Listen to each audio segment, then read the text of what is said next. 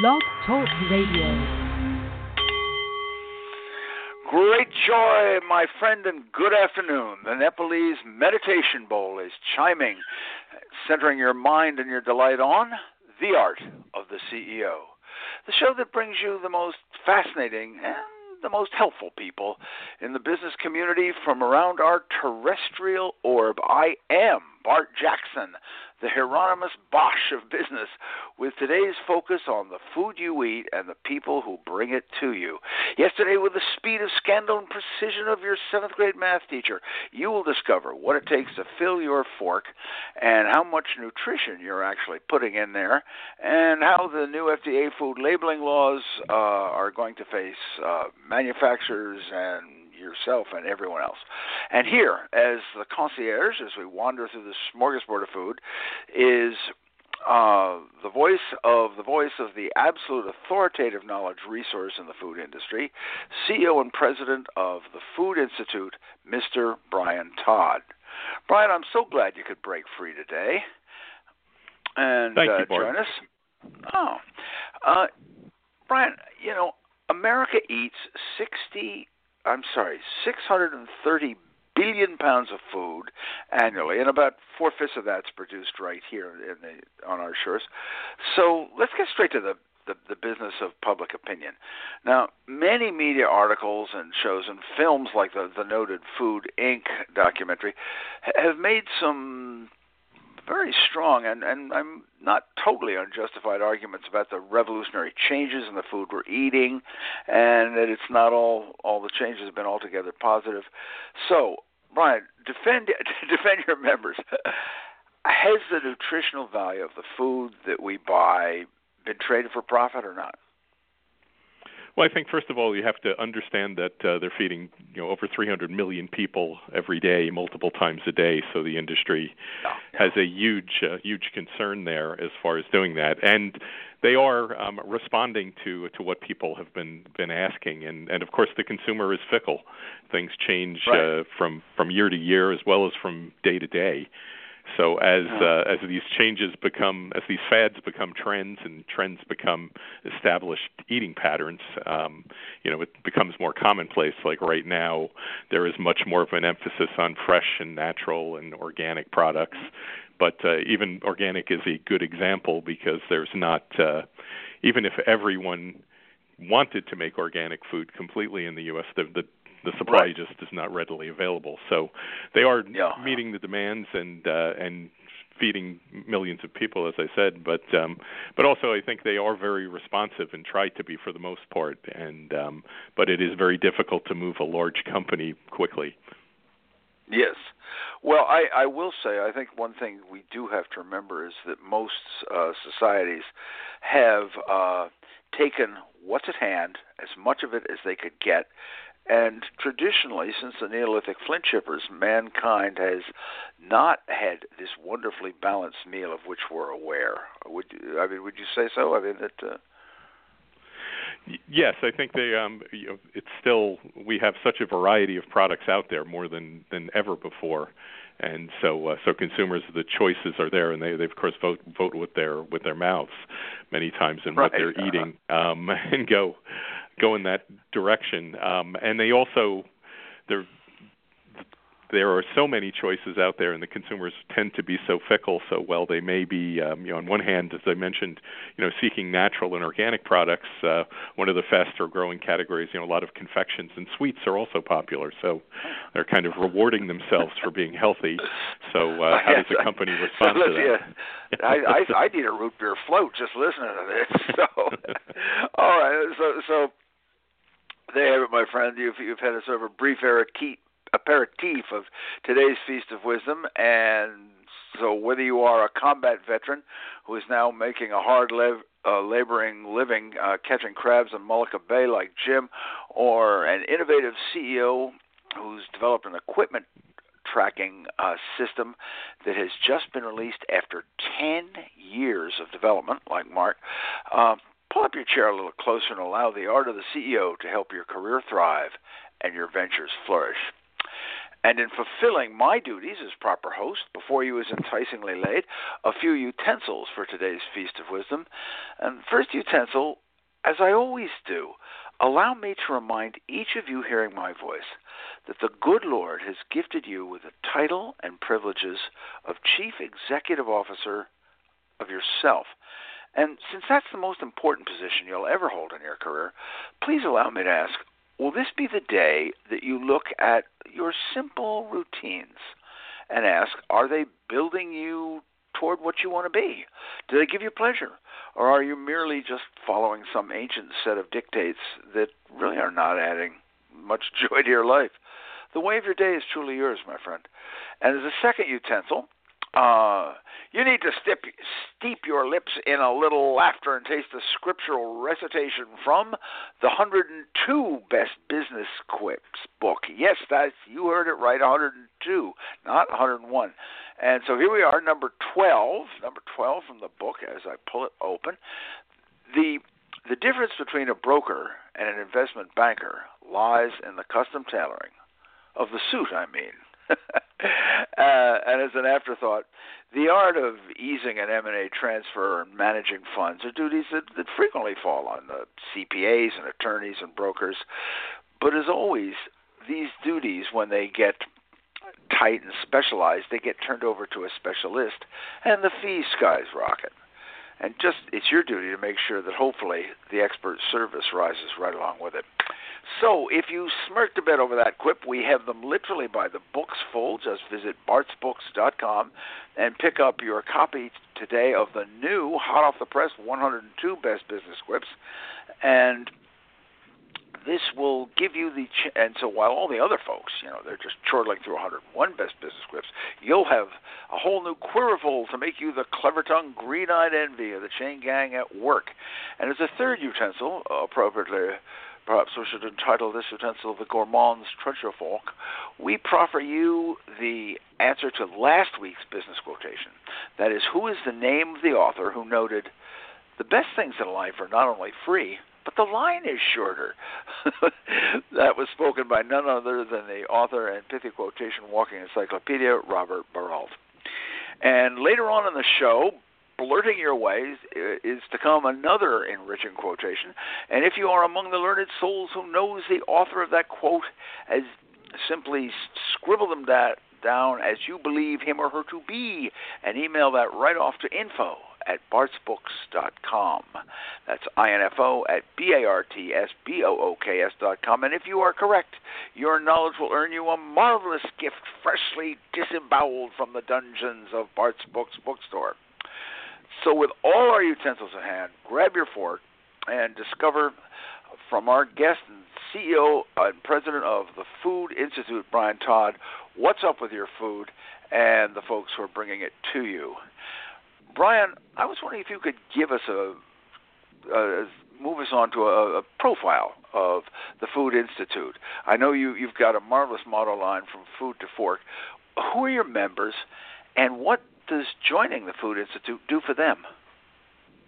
Sure. We have members all over the world, but our concentration, of course, is in the United States. We've been around since 1928 as well, so we have quite a history of information here.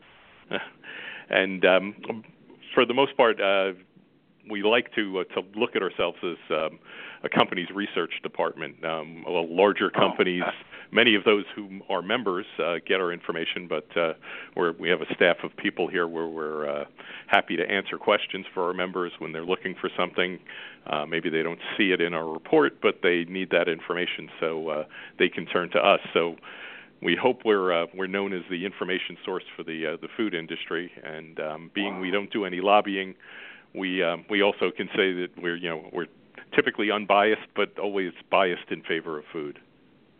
Well, I am too. I think yesterday I went down, saw some friends at a seafood pier, and I think I ate about 25% of that 630 billion pounds just last night. I feel that way. But I think that it's interesting that you provide, instead of push, you provide the living library of facts and information for the food industry, and more industries really could use something like that. And now, since you are the major resource center for what is, I believe, a $1.6 trillion industry of food, you touched on it before. Could you fill us in a little more on the spending trends of the buyers? What are people buying, and what are they voting for with their food dollars? Sure. Actually, they're buying many more products than they ever did before, because the supply out there is much wider array and many more options for buying products. One of the things that everyone knows, it's obvious that people are looking for healthier foods on that end, but the way they're buying them is changing.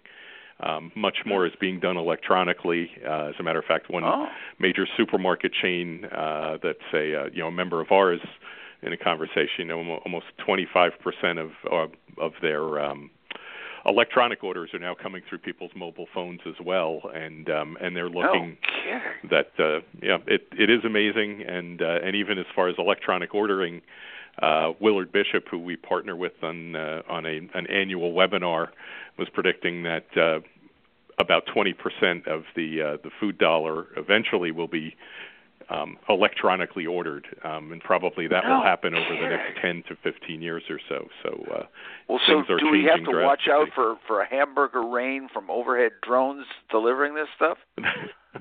that may be forthcoming down the road. I think, God. 15 years ago, we would never have thought that we would have made it this far. But things are changing quickly, and for those players out there,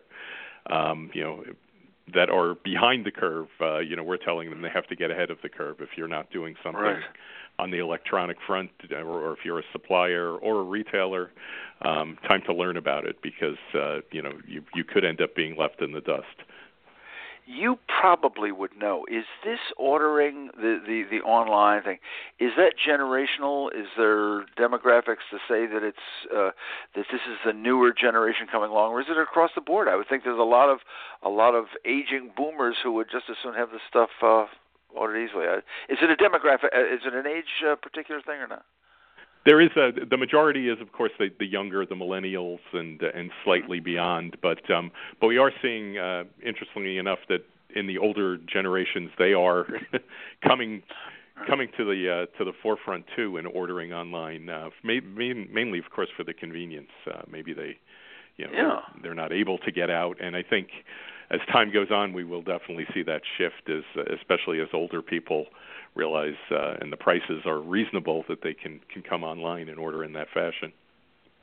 I think it's true, and it is one more way. I know in my own field of book publishing, they viewed it originally as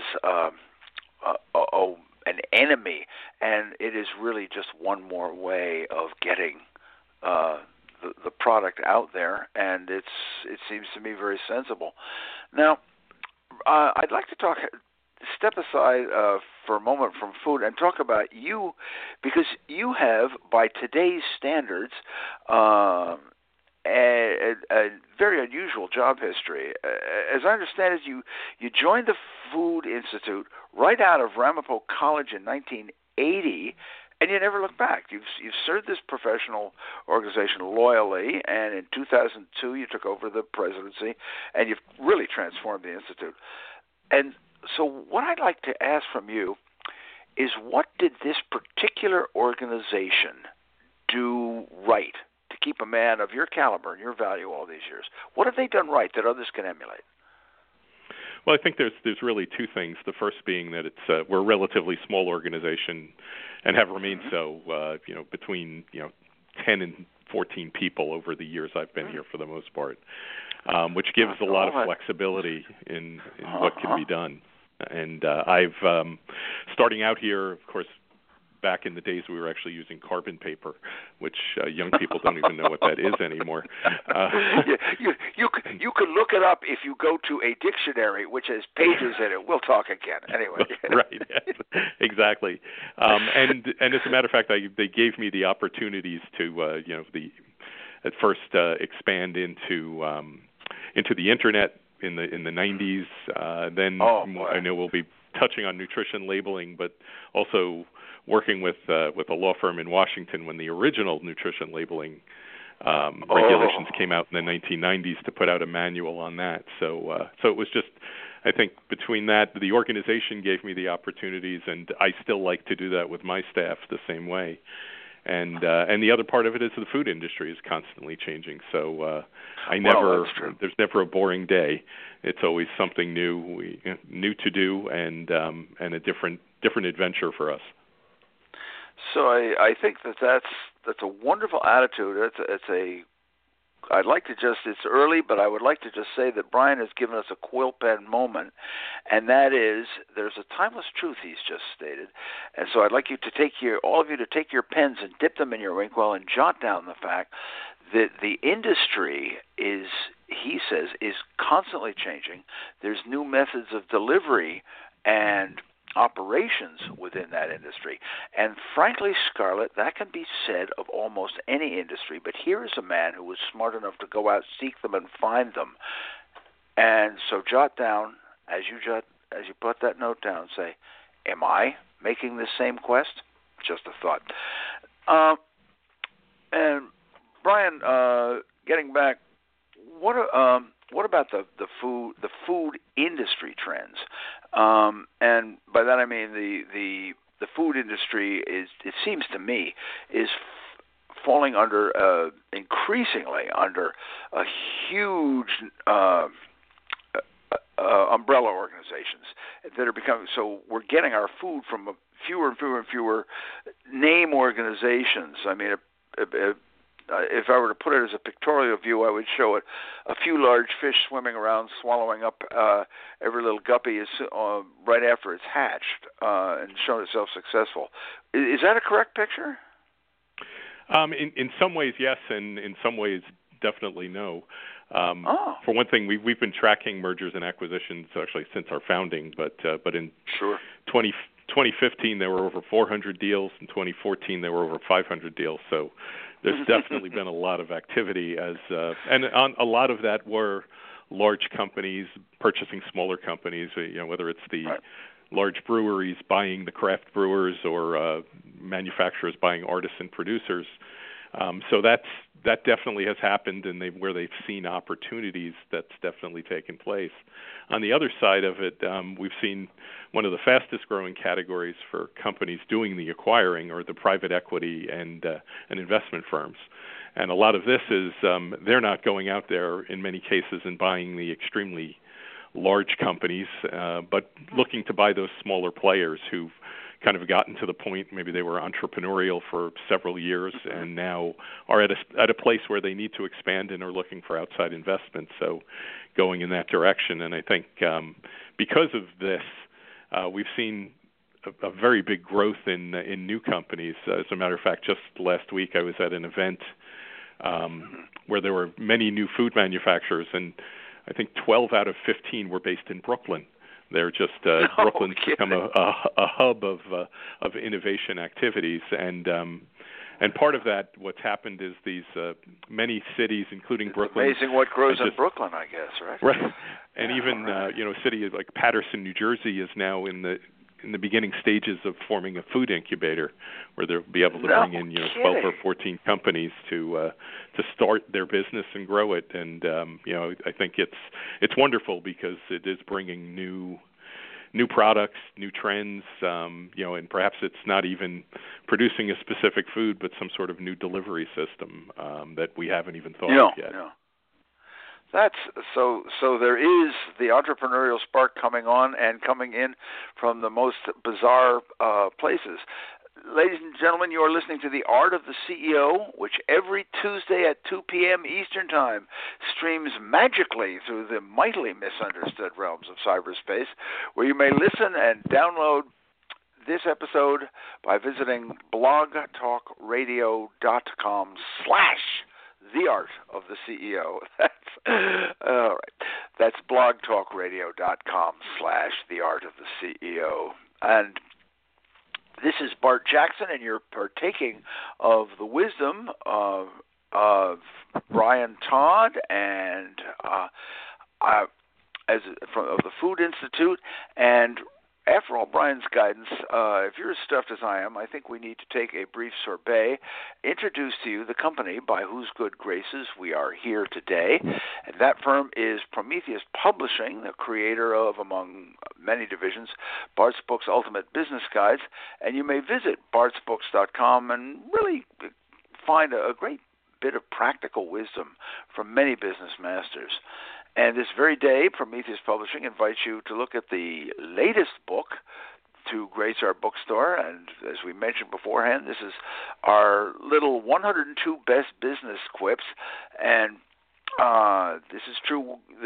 We have outdone ourselves from the detritus-filled mind of your radio host, and we've got a whole new collection of witty truisms about the marvelously laughable realm of business, which it is indeed. And just as a sampling, one of them was, our firm isn't worried about cybersecurity. The last guy who hacked into our book sent a sympathy card. Or there's another one. A contract is a gauntlet hurled down between two lawyers, challenging each to say who can walk away with the greatest amount of their client's money. And on it goes. You're going to love this book, and each one of the quips is accompanied by a sort of a wry and valuable afterthought. And the reviews are already coming in. This one from Professor Jeremy Delaney of Rutgers University, who says, 102 Best Business Quips is an ideal volume for those seeking to perpetuate their misspent youth. So, how could it be better than that? Grab your copy, hard copy or e-copy, by visiting bartsbooks.com or your Amazon or your local bookstore. And if you'd also like to continue a little bit of weekly quip wisdom, just go to bartsbooks.com, click on that little blue mailbox, and subscribe absolutely free. And by the eternal enigma of email, you'll receive your laughter coming to you every week. And speaking of internal enigmas and inadvertent mysteries, have you ever wondered what about the new ways we eat and the safe precautions that are surrounding your forkful? Well, lend your intrigued ear as we come back to Brian Todd, CEO, President, Guru of the Gourmands, and head of the Food Institute. Brian, let's move into nutrition labeling, because we've got some big things coming up right now. As we speak, everyone in the food industry is facing a new and incredibly daunting challenge of new food labeling laws. Could you give us a capsule of these labeling laws? What's up? Sure. The biggest change coming, nutrition labeling, first of all, really became to the forefront back in the 90s, as I mentioned earlier, and really has not been revamped much since that time. So it took FDA quite a while to come out with these new regulations. And the biggest change, if anyone looks at the label, is the calorie count is in a much larger font size than anyone's ever seen before, so it will make it much easier for people to determine. As Jay Leno so beautifully put it, are we too fat or what? But anyway, go ahead.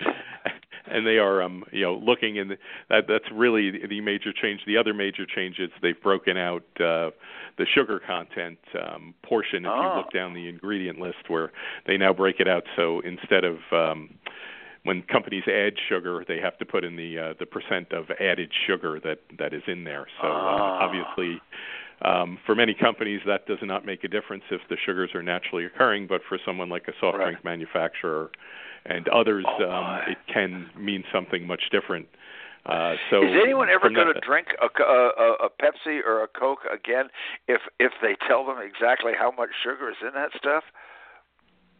Well, I think people know that already, and it doesn't really stop their consumption for the most part. Again, it gets back to the consumers, who I think there are some that are watching very healthy on other ends, but at the same time they like their Coca-Cola with regular sugar in it. It is most unique. Ever since its real sort of coming into Europe. And as early as medieval times, it became obsessive, and within, I believe it was in 1100, within 50 years of its being introduced, the average European, and I mean these are the toothless peasants included, was having 4 pounds of sugar, and now I think we're up to 126 a year. But even I take it a lot more people are eating sugar in all kinds. What about the manufacturers, though? How are they handling this? Do they feel that there's going to be a major problem with this or not? Well, I think as far as the nutrition labeling is concerned, they were gearing up for it. Everyone kind of knew it was coming, and as far as costs are concerned, obviously, yes, they will have to label products. But FDA, for the most part, is giving a phase-in period. So larger companies and smaller companies will have more time. So hopefully, those companies did not run out and buy a 10-year supply of their old labels, and they can quickly change. Well, what about genetically engineered foods? Is it a requirement? Is it going to be a requirement or not?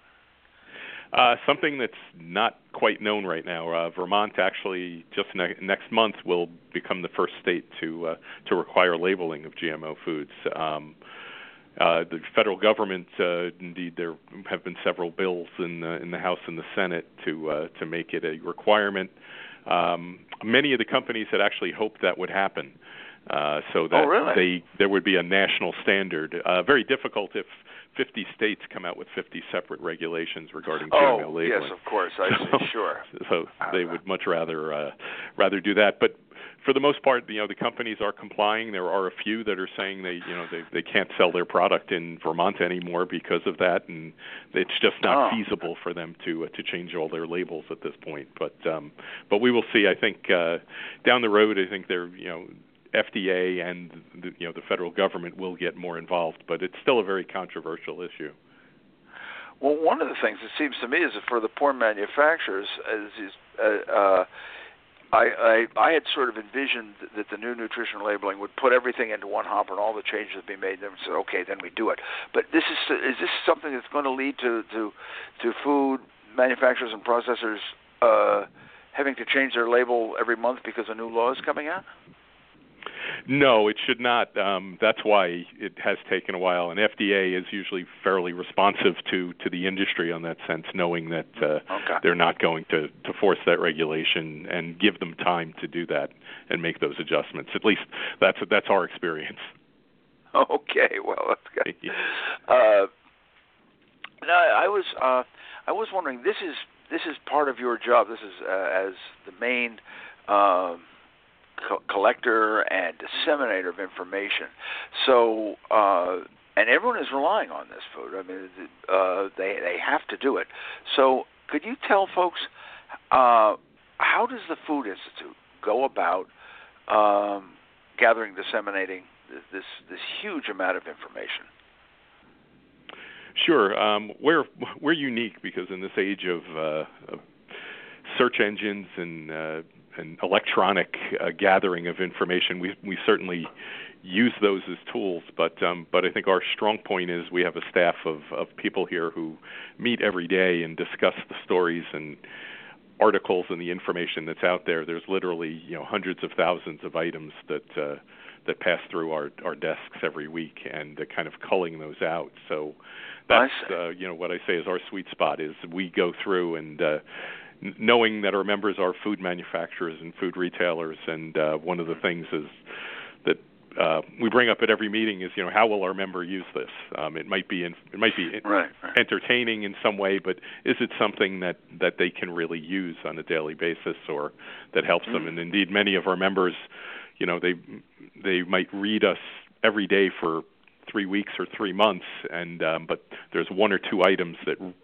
truly impacts their business and saves them money in some way or changes the way they do business. So that's how we are unique in doing that. And also I think just our history, having I have been here 36 years.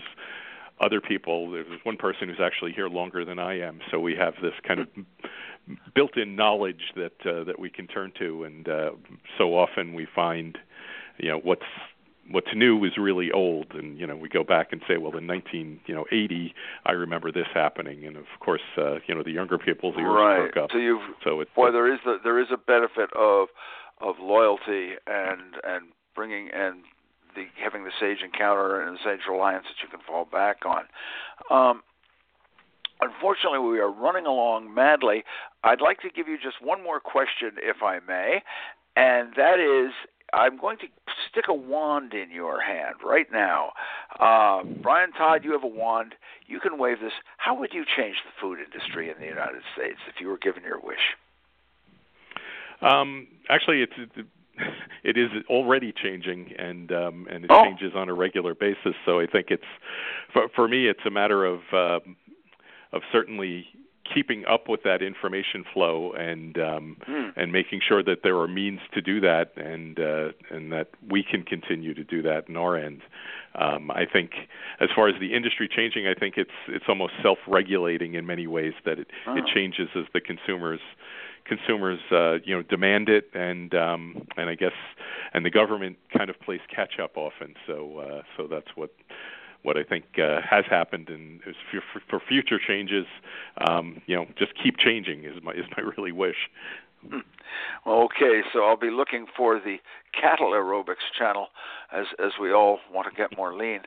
Okay, Brian, this has been a great deal of fun for me, and not only I have learned an awful lot about the food industry that I didn't know, and my knowledge was like a blanket which covered the earth with very few holes in it. But you have really revealed an awful lot this show, so I thank you very much for coming on, and I really hope that you'll be able to come back again. Well, thank you very much. It's been my pleasure being here, and if anyone would like to visit our website, it's just www.foodinstitute.com, and come and look around. And you can find out about food. You can join as a member, and you can get the source of knowledge from the best authority and things that you just plain are not going to find anywhere else. So thank you, Brian. And as we round out today's feast, I'm just letting you know that I am Bart Jackson, your curator of business wisdom, leaving you with today's business quotation. Who was it who said, "Where is the wisdom we have lost in knowledge, and where is the knowledge we have lost in information?" Sort of a ponderful one today. And as a hint, it was spoken by a sage poet who signed only his first two initials at the start of his name, T.S., and he was also the one who noted, "Immature poets imitate, mature poets steal." And remember, if you know the author of this quote, just scribble that author's name down as you believe him or her to be. Send it to info@bartsbooks.com to win an absolutely astounding, life-changing gift from the dungeons of Bart's Books bookstore. And as a parting shot, in the words of my wife's husband, if clothes and cash make the man in your eyes, you either need new eyes or a better man. And to you gleefully sharing our feast, I hope you've enjoyed The Art of the CEO as much as Brian and I have enjoyed bringing it to you. And remember, you may download this and all our shows at blogtalkradio.com/The Art of the CEO, and visit bartsbooks.com to find out about sponsoring. And next week, do tune in to blogtalkradio.com/The Art of the CEO, because Miss Jamie Raskulinitz is going to unfold whole new avenues of investing and how you may place your cash and your assets a little more excitingly and a lot more effectively. And finally, to you who have honored us with your time, may I say, as always, it has been a privilege. I thank you.